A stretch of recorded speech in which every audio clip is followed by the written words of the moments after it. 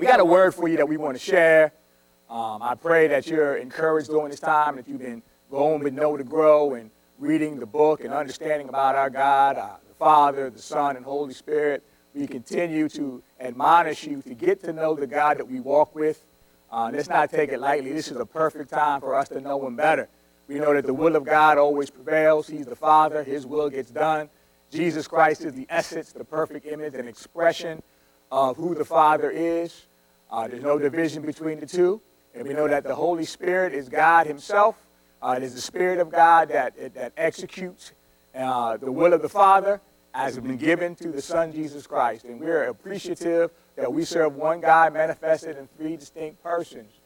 There's no division or anything like that in the Godhead. They're one.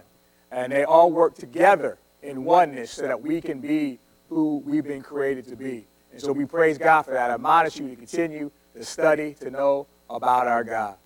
Let's get into the word for today. It comes from the book of Joshua, the 6th chapter. I ask you to turn there with me if you can. Joshua chapter 6. Something that the Lord is really laying on our heart as we move forward in walking with God as a church on assignment. Joshua chapter 6 is rich for our learning. We're going to start at verse number 22. When you get an opportunity, you can read the whole 6th chapter to give you much greater context, but I don't want to read it for the sake of time. I want to just read a few verses here. We'll start at verse number 22. It says, "But Joshua had said to the two men who had spied out the country, 'Go into the harlot's house, and from there bring out the woman and all that she has, as you swore to her.' And the young men who had been spies went in and brought out Rahab, her father, her mother, her brothers, and all that she had. So they brought out all her relatives and left them outside the camp of Israel. But they burned the city and all that was in it with fire. Only the silver and gold and the vessels of bronze and iron they put into the treasury of the house of the Lord. And Joshua spared Rahab the harlot, her father's household, and all that she had. So she dwells in Israel to this day, because she hid the messengers whom Joshua sent to spy out Jericho." Amen to the reading of God's precious word. Today I just want to talk from the subject, let God use you. Let God use you. My hope today is to touch on two very important questions that people have in this season. One of those questions is, why is this happening?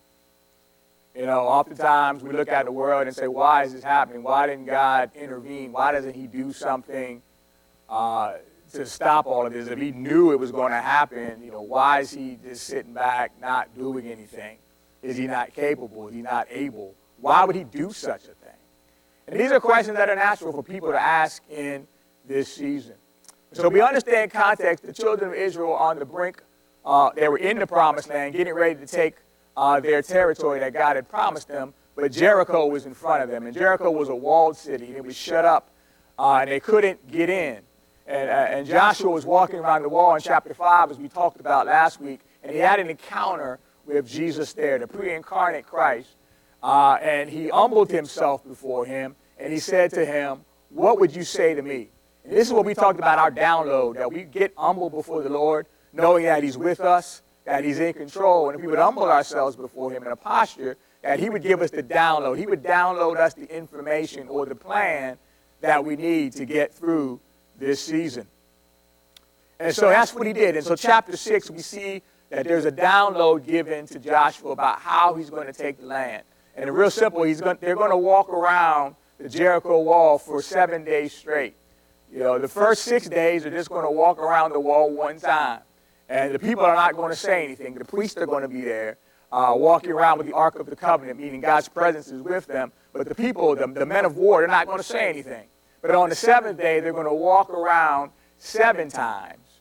And then once the trumpets are blown by the priests, then the people are going to shout, and then the wall is going to come down. That seems like it's a crazy plan, but that's the plan that God downloaded to Joshua.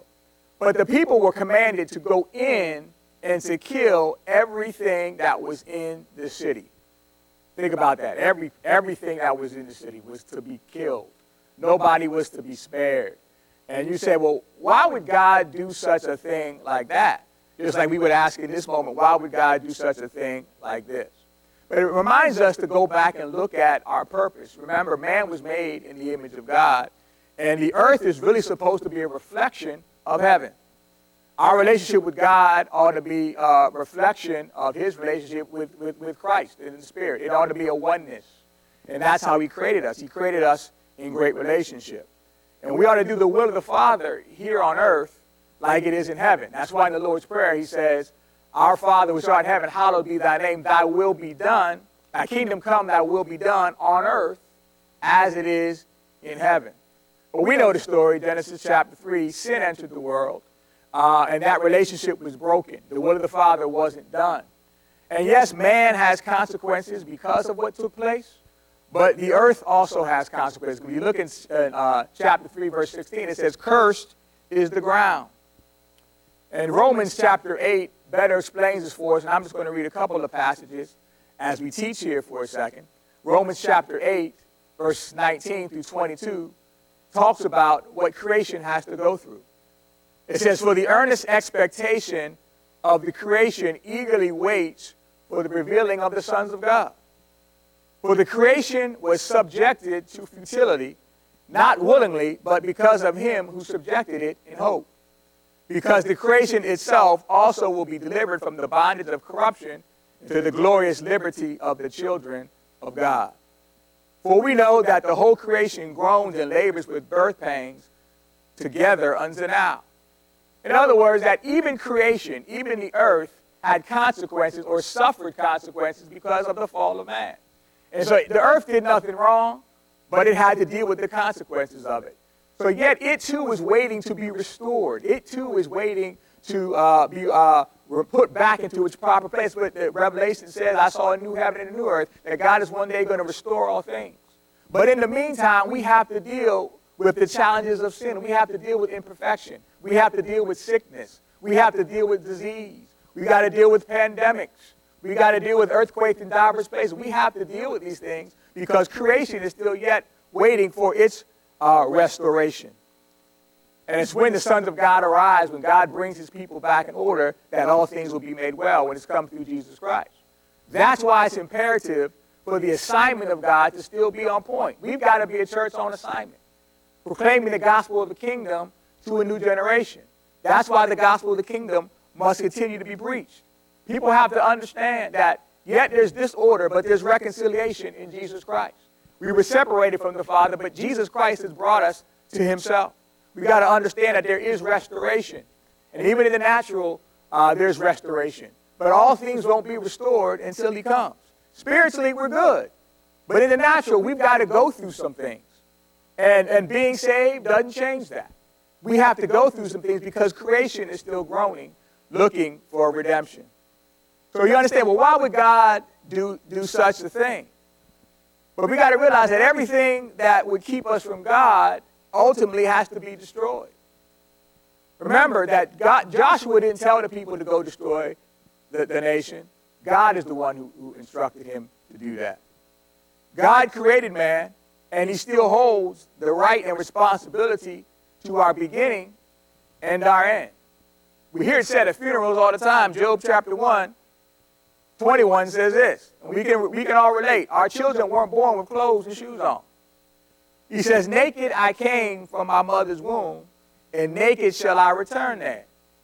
The Lord gave, and the Lord has taken away. Blessed be the name of the Lord.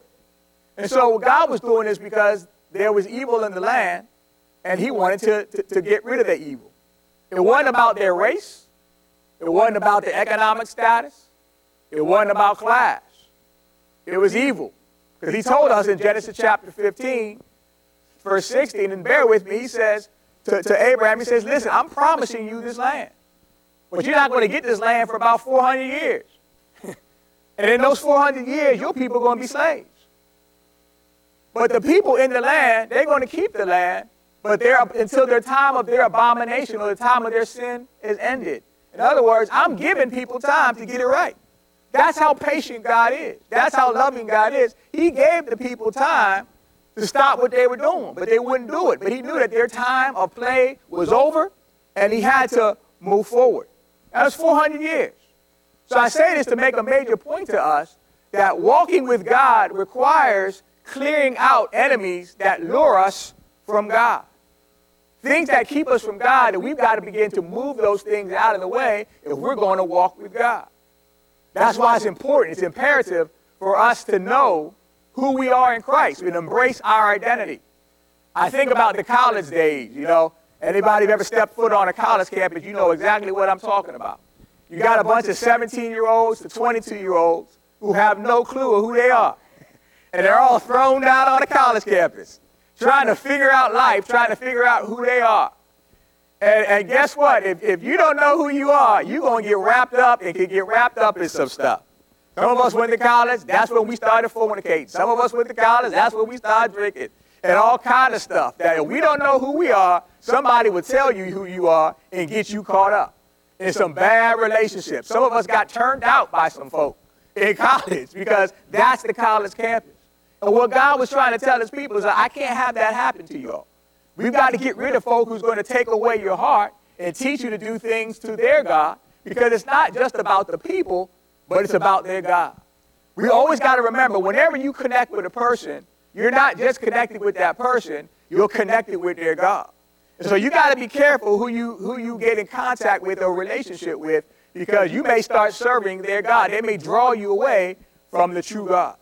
And so this is what we got to understand in this season, that number two, that there are spiritual threats to the hearts of people. And so God will allow a space like this. Remember, God does not cause evil, but he will allow evil to take place to deal with the threats that are happening. You got to listen, beloved. This is a unique time. In our lifetime, when have you not seen the NBA? When have you not seen the NHL? When have you not seen soccer? When have you not had tennis? When have you not had the movies to go to? When have you not had a concert to go to? All of this stuff has been shut down. And it's not by accident that it's been shut down. God has created and allowed a unique space to be here so that his message can come forward. We got to realize this. It's a distraction that we often have with a lot of these things. Not to say that they're always evil things, but we get distracted and God's stuff gets put on the back burner. And God says, well, okay, I'm on the back burner. Let's kind of see what happens, because creation is still groaning. People are struggling. Your bookies are struggling.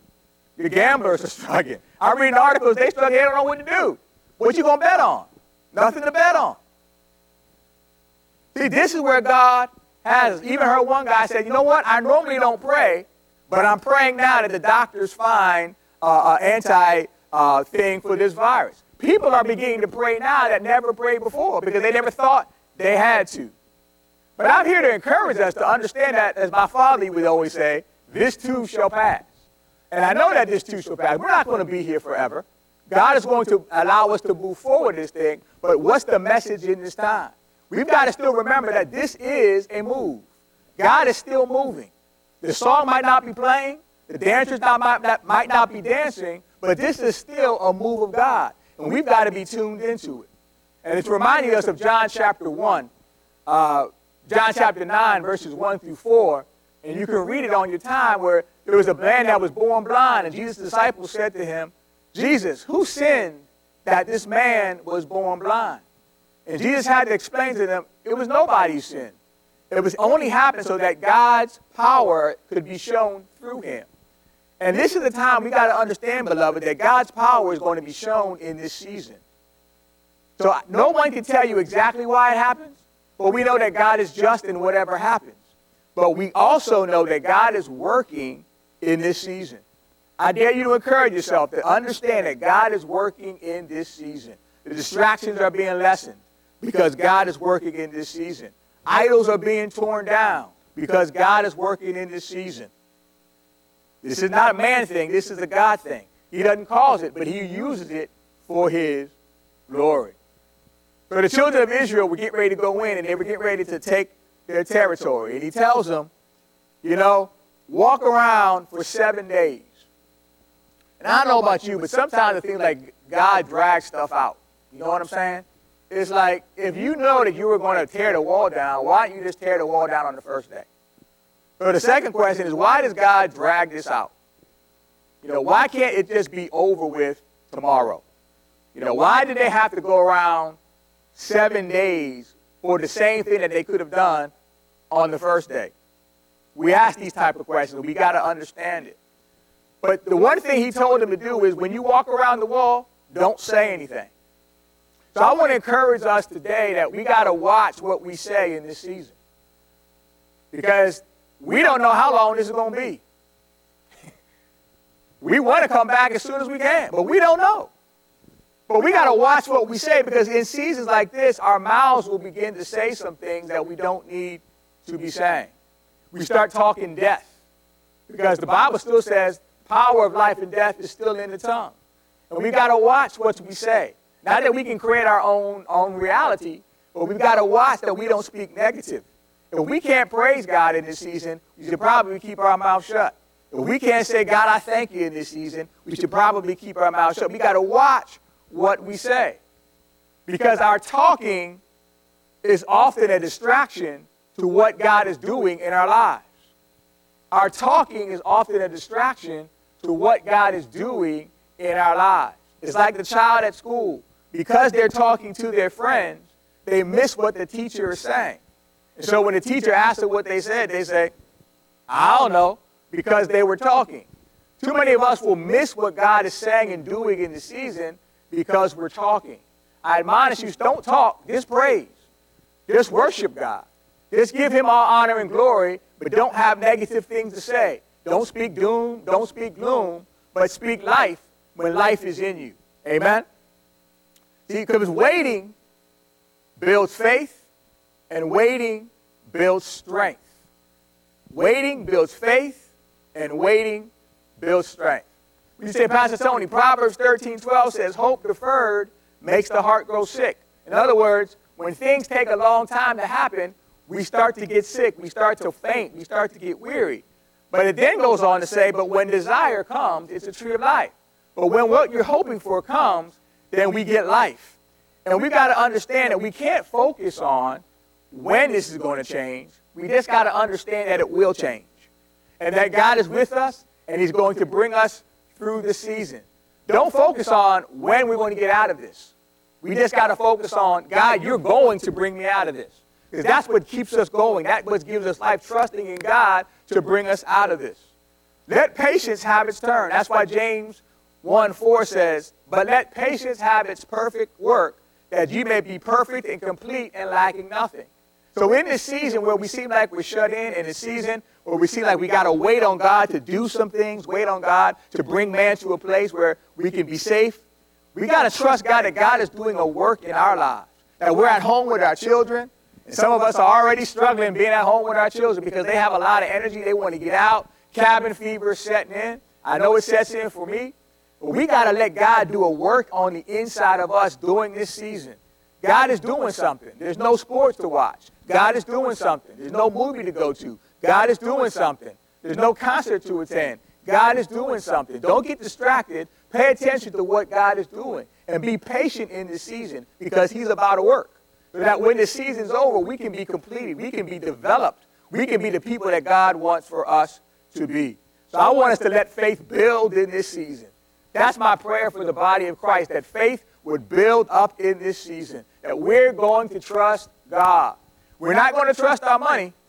Trust me, I looked at my 401k. It wasn't looking the way I wanted it to look. But I ain't going to look too much more because it might make me sick. I just got to trust God in this season. Because no matter what it does, God is still in control. Yes, I'm believing it's going to come back. I believe that wholeheartedly. But whether it comes back or not, God is still in control. He's my provider. He's my sustainer. He's my source. Amen? We've got to have our faith being built up in this time. As I close, I just want to close with this reality. The children of Israel were getting ready to go in, and they were getting ready to take what God had promised them. But Joshua has a conversation with a couple of the spies that went out. Because in chapter 2 of Joshua, there was a lady named Rahab. The Bible calls her a harlot. She probably stayed in a public house. And the Bible says that when the spies were going in there to check out the land that they were going to take, that she hid those spies from being harmed by the government officials. And the reason why she did it was because she believed in their God.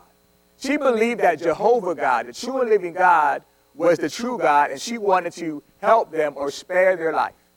And so they made an agreement with her that when they came back, that if she would put the scarlet thread on her door, that they would save her. That was the promise that was made to her. And so now they're about to go and take the territory. They're about to go get theirs. But Joshua has to remind them that you've got to go and you've got to rescue Rahab and her family like you promised. And the encouraging word for us today is that there are people in Jericho who are scared. There are people who are shut up in this season that they're scared. They don't know what's going to happen. They don't know what's going to happen with their job. They don't know whether they're going to make it, what's going to happen with their family member, or whatever the case. They're scared. They have little spirit and little hope. But there are people like Rahab who have a hope because they've put their trust in God. She believed in the God of Israel. But she could not be saved until one of the spies went out and got her. And the encouragement for us today is that in the process of us getting what God has for us, because I still believe that we are a church on assignment. I still believe that God is moving some things in our life. But it's not just about us, but we got to be considerate of the Rahabs who are out there. Because this is a season of great harvest. I believe it in my spirit. As my brother, Pastor Lee Joyner, told me this week, he says the apostolic genius is at work. In other words, Jesus Christ is working about how he's going to save souls, how he's going to bring people into the kingdom. And the good news for us is that we get to be a part of it. God gets to use us in this thing. Because I've told you before, it's not about the people, but it's about their God. So our encouragement this week is to let God use you. As you stand in faith, not knowing what's happening, let God use you. Because there's a Rahab out there. There's a family member. There's a neighbor that's looking to see what God is doing in your life. Let God use you. I'm telling you, God is going to use you in ways where we share, where we commune with each other, where we're able to help our neighbors, to be a blessing to somebody in this time. Because God is reaping souls.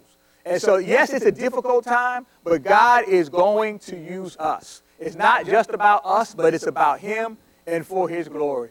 So be careful out there. Be safe out there. Do what we're asked to do. But remember that God is at work. He's allowed this to happen for a reason, and he's going to get the glory out of it. Let God use you. Be a person of faith in this season. Be a person of strength in this season. Be a person of the word in this season. Be a person of prayer in this season. Because it wasn't just Rahab. It was Rahab's father. It was Rahab's brother. It was Rahab's mother. And all that she had that were saved. And we believe that people are going to get saved in this season because God is going to use you.